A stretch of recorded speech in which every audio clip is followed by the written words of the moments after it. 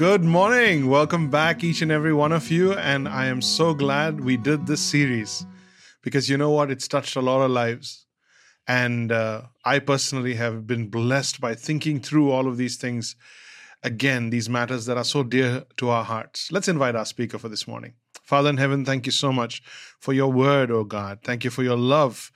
Thank you, Lord, for your Son who brought both those to us. He is the living word, and He is your love to us. And Father, as we get to know Him, as we learn of Him, as we embrace Him and are filled with Christ through the Word of God, we want to see that same Word flow through us and that same love work in us. Today, one more time, Lord, would you do a powerful work through the Word and through this week as we think, unpack, meditate, chew over all of these things that are so dear to our hearts. These are the factors that make up our lives, Lord.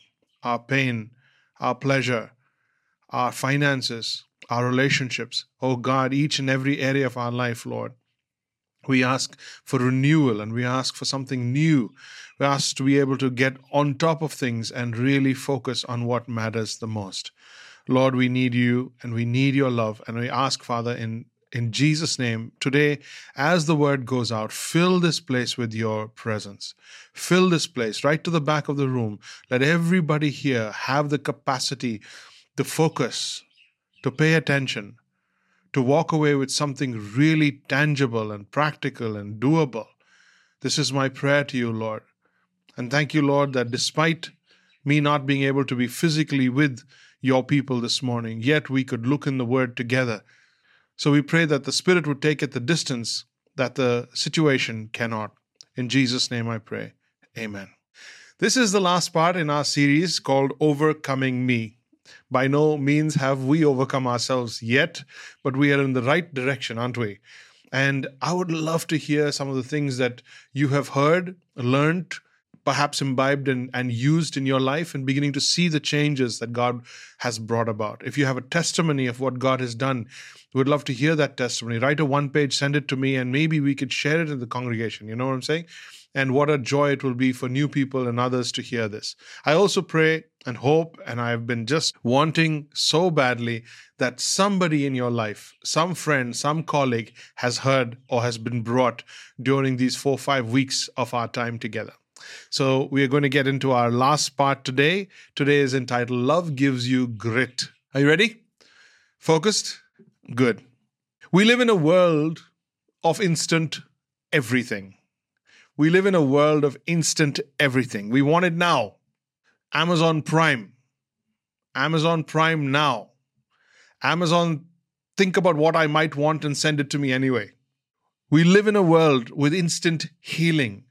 We want to be healed immediately. We don't want to feel the pain. Every medicine now is extra strength, severe. Figure out what'll kill me and back it off a little bit. We live in a world of instant approval. We want everything instantly, in 15 minutes, no documentation. 15 minutes flat, 30 minutes. We cannot handle rejection. We want to know before we even apply whether we are approved. My goodness. Here, now, immediately. We want it now. Overnight billionaires. Overnight millionaires. Overnight billionaires. Can I tell you something? We want long life, but we don't want lifelong. We want long life, but we don't want lifelong. Funny people we are, aren't we? But life is not a sprint. Life is a marathon. Think about it. Marriage, lifelong. Career, lifelong. Relationships, you want to stay friends forever. Loans, that feels like a life. Skills, 10,000 times you need to do one thing to get it, to make sure it's a skill. Excellence in any area of our life. Excellence takes time. Every one of these is for the long haul, committed for the long haul. If you're going to win at life, you're going to have to learn what it takes to be in it for the long haul. Can I say that again? If you're going to win at life, you're going to have to learn what it takes to be in it for the long haul. And the reason we cannot wait is because we're not in it for the long haul. We're not committed for the long haul. We weren't planning to stick around. We weren't planning to stay committed, to hang in there, to play it out. We want to test drive everything. We want options. We want to sign out. We want to opt out. We want a trial period. We want everything in life to be a trial period, including relationships. Everything now. You look at the way marketing is done. It's done with an understanding of what people like and what people want. So that should tell us they're doing that because that appeals to us. Everything requires for me to stay. What in your life right now? What in your life and mine am I absolutely committed to for the long haul? Except my personal glory. Other than my personal glory, what am I committed to for the long haul? Can you think of a relationship? Can you think of a job? Can you think of a skill?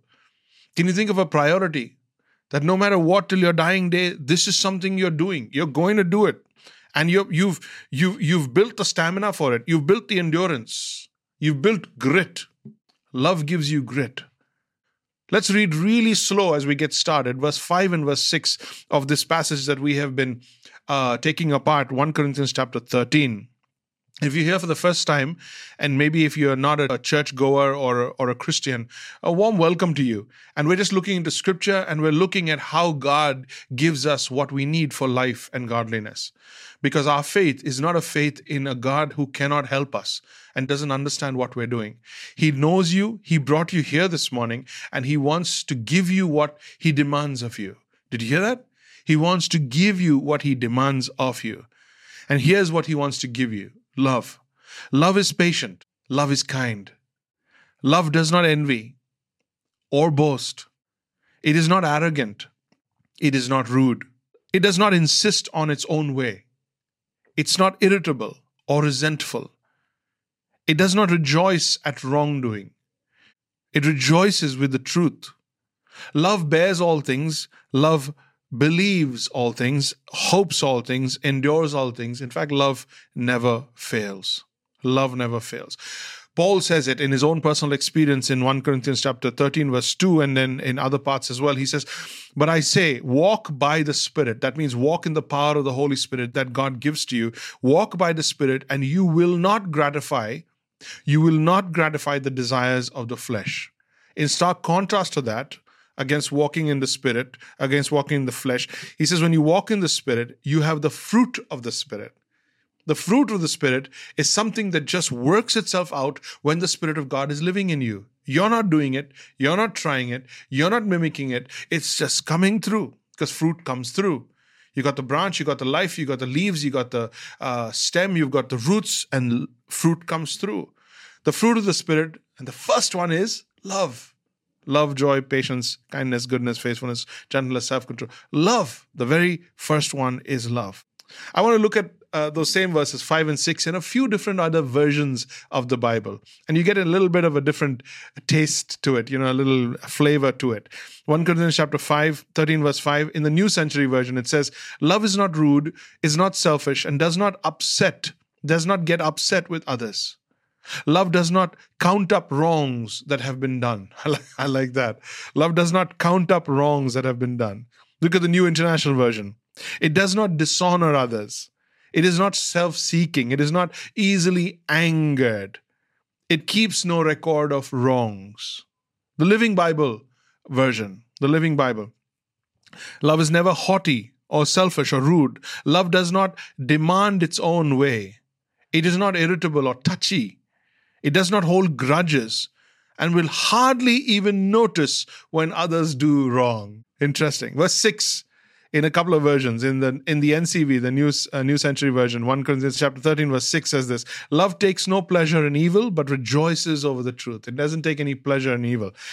In the Good News Bible, it says, it isn't happy when injustice is done, but it is happy with the truth. It's not happy when injustice is done. So let's get into our topic for this morning. Love gives you grit. Grit. The greatest challenge in life isn't the sudden hits, the traumatic situations, the sudden disasters, the sudden disappointments. That's really not life's greatest challenge.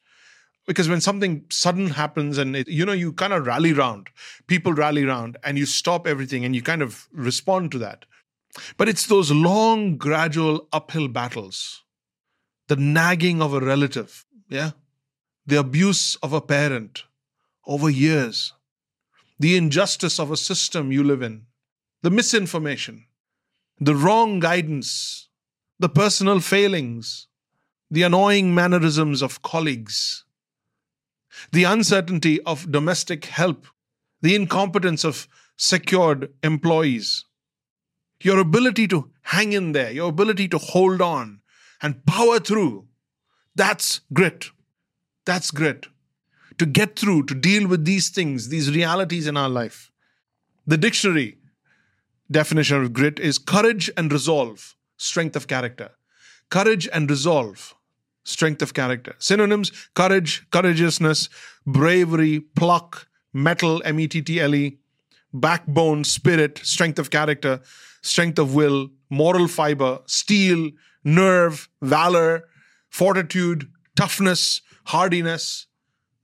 That is what you need. That's what you need.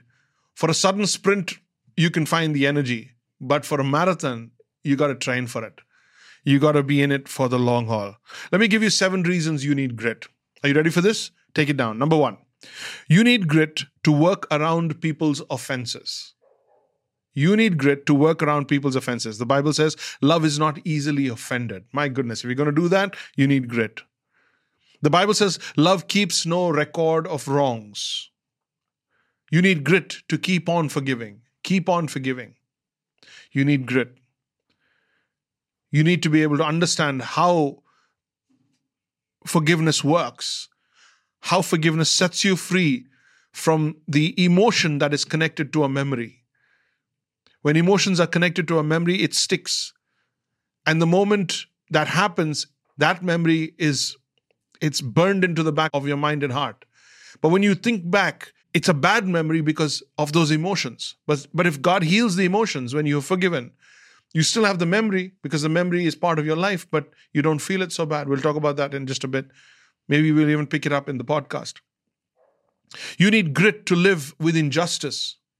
You need grit to live with injustice. The Bible says love does not rejoice in wrongdoing, but with the truth. Number 4, you need grit to tackle anything that life throws at you. And it will. Love bears all things, whether it's pain or whether it's carrying something for a long period of time. You need grit to tackle life and what it throws at you. Number 5, you need grit to believe impossible outcomes. Love believes all things, the scripture says. You need grit to believe impossible outcomes. Number 6, you need grit to never give up. Love hopes all things. Love hopes all things. You need grit to never give up. Pay attention, this is good for you. You need grit to get back on your feet again and again and again. Because love endures all things. Love endures all things. You need grit to get back on your feet. So what fuels grit? How do you activate it? Love gives you grit. You need grit because love never ends. That's what it says. The last word in that scripture is love never ends. It doesn't give up, doesn't run out, doesn't burn out, doesn't pass out. Love never ends. You need grit, and love gives you grit. As I close, let me wrap it up.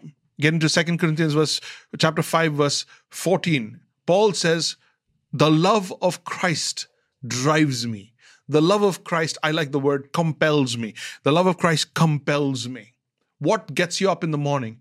What gets you going? What keeps you stable? What gives you endurance? What helps you work through the endless barrage of opposition and criticism and challenges and changing patterns and changing weather and changing standards all around you all the time? What gives you endurance to get through that for the long haul? It's God's love, the love of Christ. Paul says the love of Christ compels me. It is eternal, it is supernatural, and it is endless. It's a perennial source of God's energy. Love gives you grit. Take this down if you're taking notes. Love gives you grit to work through confrontation, to get to the clarity. When you're getting into an argument or you're getting into a conversation of a difficult topic, you're working through it with your wife or your husband or your daughter or your son, you're working through it with a colleague, with someone who there's been a misunderstanding or there's been miscommunication, misinformation, and you want to work through that. The niceties have to be put aside for a little bit. The smiles have to be suspended for just a while. You need to get to the bottom of it. And that courage, that endurance, that pain, to be able to be willing to be offended for just a moment so that you can get to a deeper place in your relationship. That loving relationship, loving communication, loving the person enough to get to the heart of why that person behaved the way they did or said the things they did. And once you get to understand their story, their background, their direction from where they're coming from, their perspective, then the forgiveness begins. But that confrontation, to work through that whole process and get to clarity, it hurts. It hurts, but love compels. To take hit, love gives you grit to take hit after hit after hit and come back for more. To endure hardship and opposition, disappointment and failure. It hurts, but love compels. To live with pain, physical pain, emotional pain, the sickness, the bills, the weakness, the pain, this pain, that pain, body pain, leg pain, head pain. Year after year, and you feel your youth is being robbed from you. Your years are being wasted. It hurts, but love compels. Love compels. God takes that memory and He heals the emotions. He heals the pain. And when He heals the pain, the memory doesn't bring back those emotions. You can remember that you went through a hard time and you can make a testimony out of it.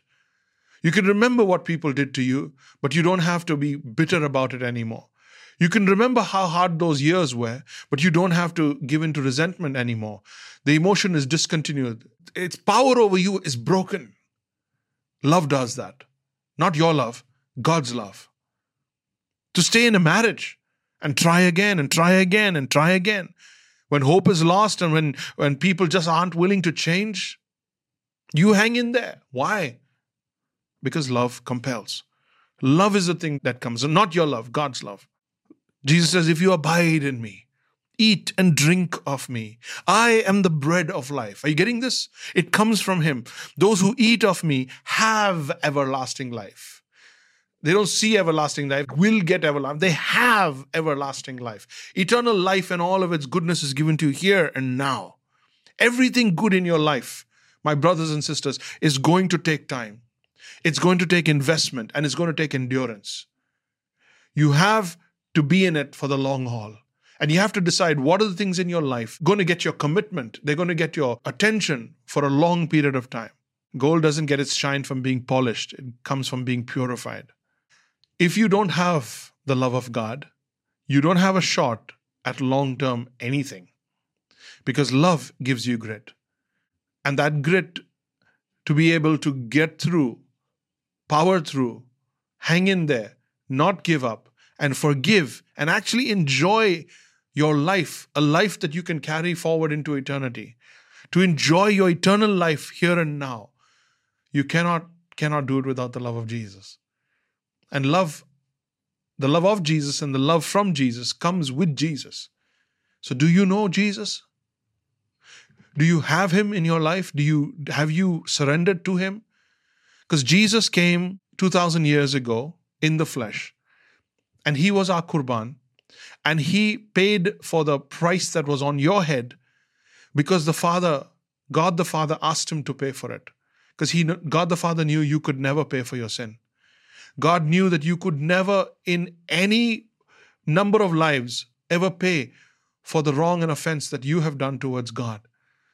And your sin had taken you so far from God that you forgot that there is even a God. In fact, some of you began to think that you are God. And every other possible school of thought that you have been brainwashed with. God loved you anyway, and He sent Jesus long before you came to pay for that, pay for your sin. Having done that, He brought you back to Himself, and He's given you Christ's love so that now that forgiveness can follow through you to others. Have you surrendered your life to Jesus? Have you surrendered to His Lordship? When He came as Savior. He came to love you. He came to be a Qurban. Today, He sits on the right hand of God. Today, He sits as Lord and Master of everything that is and ever will be.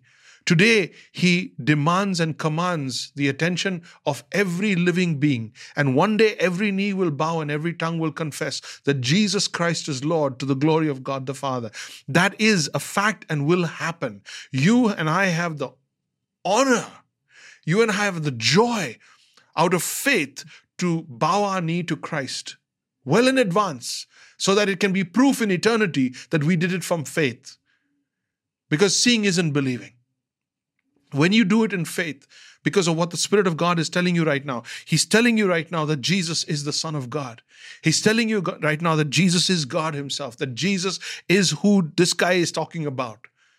And Jesus is the one who came from God, the Father. And He's the one who died and rose again. And He intercedes for us. And He is now author of life and death.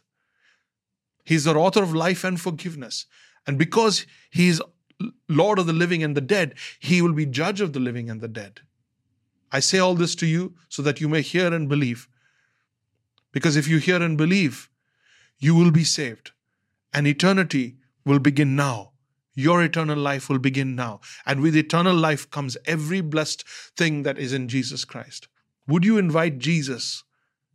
Not that you have the right to, but by will, would you invite Jesus to be what He already is also in your life? Because the only real estate that He doesn't rule is the heart of man, to whom He has given free will. And when you, out of your free will, surrender even what you have, that is your free will, and the real estate of your life, your time, your energy, your purposes, when you hand that to God, you get the most smartest, most intelligent being there is, ruling and reigning your life. And you get His love, and love gives you grit. Would you surrender your life to Jesus today? Would you mark Him as Lord of your life? Would you bow your knee to the one to whom every knee will bow one day anyway? And would you call Him your Lord? Because if you call Him your Lord, the Father will call Him your Savior. And in that moment, there will be an eternal transaction that could never be undone. God loves you, and He wants the best for your life. But more than that, He wants eternity for your life. And as He has prepared that and put it in Jesus, the Bible says, He who has the Son has life. He who does not have the Son does not have life. Eternity has been granted in the Son. That's God's way. When you surrender to that and you acknowledge Jesus Christ as Lord, His way becomes your way. His life is your life, and His love is your love. Again, I ask you, today, will you surrender your life and call Him Lord? Because if you do, the Father will call Him your Savior. All you have to do is say a simple prayer. This is the prayer. Father God, I'm hearing about this for the first time, or I've been thinking about this, I've heard about it before.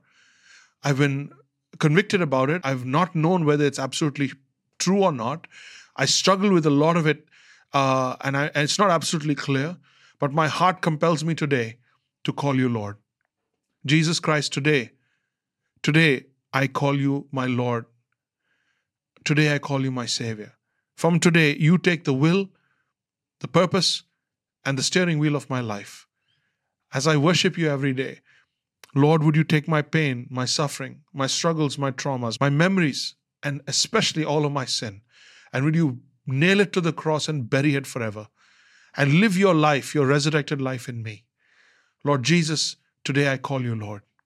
That's the prayer you got to pray, and God will do the rest. That's how simple Jesus has made it for you. Let me pray for you. Father in heaven, thank you so much for the hearts that the Spirit of God has opened today. Thank you so much that you are at work in our lives, and that it is the wisest thing to come to terms with the fact that God is God and we are not. And not just that, but what He has done for us and who He has called us to be. Today, would you write those names of those who have acknowledged you as Lord? Would you write their names in the Lamb's Book of Life?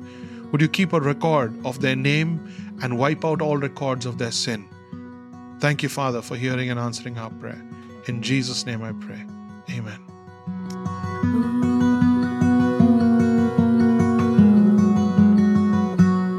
Hi, I'm Jeremy Dawson. And if you liked what you just saw, if it was a blessing, then hit the subscribe button. Come on, you can do it. Hit the subscribe button, hit the bell so that we know you want to hear from us.